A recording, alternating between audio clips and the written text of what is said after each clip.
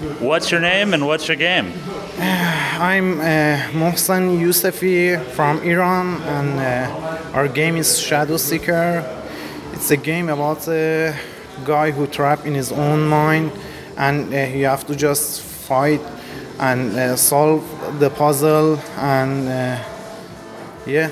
And what genre would you say the game is? Actually, the genre is mixed, kind of mixed up with puzzle and survival horror, but the theme that it's really important and you familiar with it because of Darkest Dungeon is psychological thriller and some kind of horror.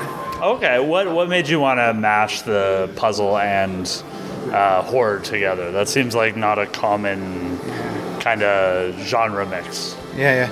Actually, from Shinji Mikami's game, old school Resident Evils, I really love the lock and key puzzle, and I just want to do that, some kind of puzzle. And my friends come up with an idea about a Rubik that when you do to removing one of Rubik, 2 and 2 Rubik, that it's supposed to be 8 cube, but my friends suggest that we remove one of that cubes, and you can do to removing one of the cube, you can move and rotate the cubes any way you like. And the idea of a mind of a person, that's his neurons, his mind shaped like a Rubik, that every room have an event of our character memories, and he just have to relive those memories again and see those painful memory and solve the puzzles to just get out of that Rubik. Okay, were Rubik's Cubes a popular toy growing up? Yeah. We all of us that have one thing in common is that we love Rubik, and we just want to everyone love the Rubik like we do, and that was the core that bring the team together. So it's like, do you guys compete for speed? Like, do you guys have races to solve Rubik's Cubes? Yeah, actually, one of 11-bit studios guys beat us on that. He come to our room in TGC Tehran Game Convention, and we just have a prize for everyone who can solve it.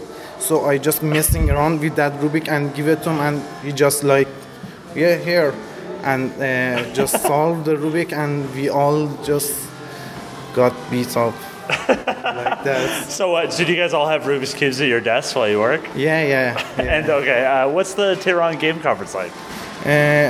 Tehran Game. You mentioned a convention, sorry. Yeah, a convention. It's associated with Game Connection in French, and before summer they come to Iran, and we have a B2B conference. And okay, and how many kind of games are there? Like, what's the game development scene in Iran like? Iran right now is growing the game industry in Iran, and they really are really great games. And I don't know if you see the Angara game that made by Mehdi Bahrami. We can give you the code on Steam. Okay. Code of the game on Steam. The game is about the cultural motifs of Iranian, and you have to play it. Yeah. And do you guys have independent game meetups in Iran? Like, is the indie community very close knit in Iran? Yeah, or like other places, the indie independent development in Iran it's growing also, and we are indie like many of our friends in Iran, and yeah. And have you guys shown at a lot of shows, or? No. This is your first show? After, or outside of Iran is the first show? Yeah. Outside of Iran, it's our first show, and it's really good here. that meet up with peoples around the world and talk to them. It's really good. So a little bit off topic. Do you speak Farsi? Yeah. Okay. So my name is pronounced Kir. Does that mean anything in Farsi? Because I have heard, heard some comments in high school from some friends that spoke Farsi, didn't believe it. And then moving into my dating life, no, it seems impossible to date anybody who speaks Farsi from back home. Because we have some, we have a fair amount of Iranian people in Vancouver, British Columbia, Canada. So I want the on-air information about what that means. Okay. So you want to know really that what it means? Yeah, I want to know what it means. I can't say, okay. It's not bad. It's not bad. Okay, so I'll need a nickname if I ever go to the...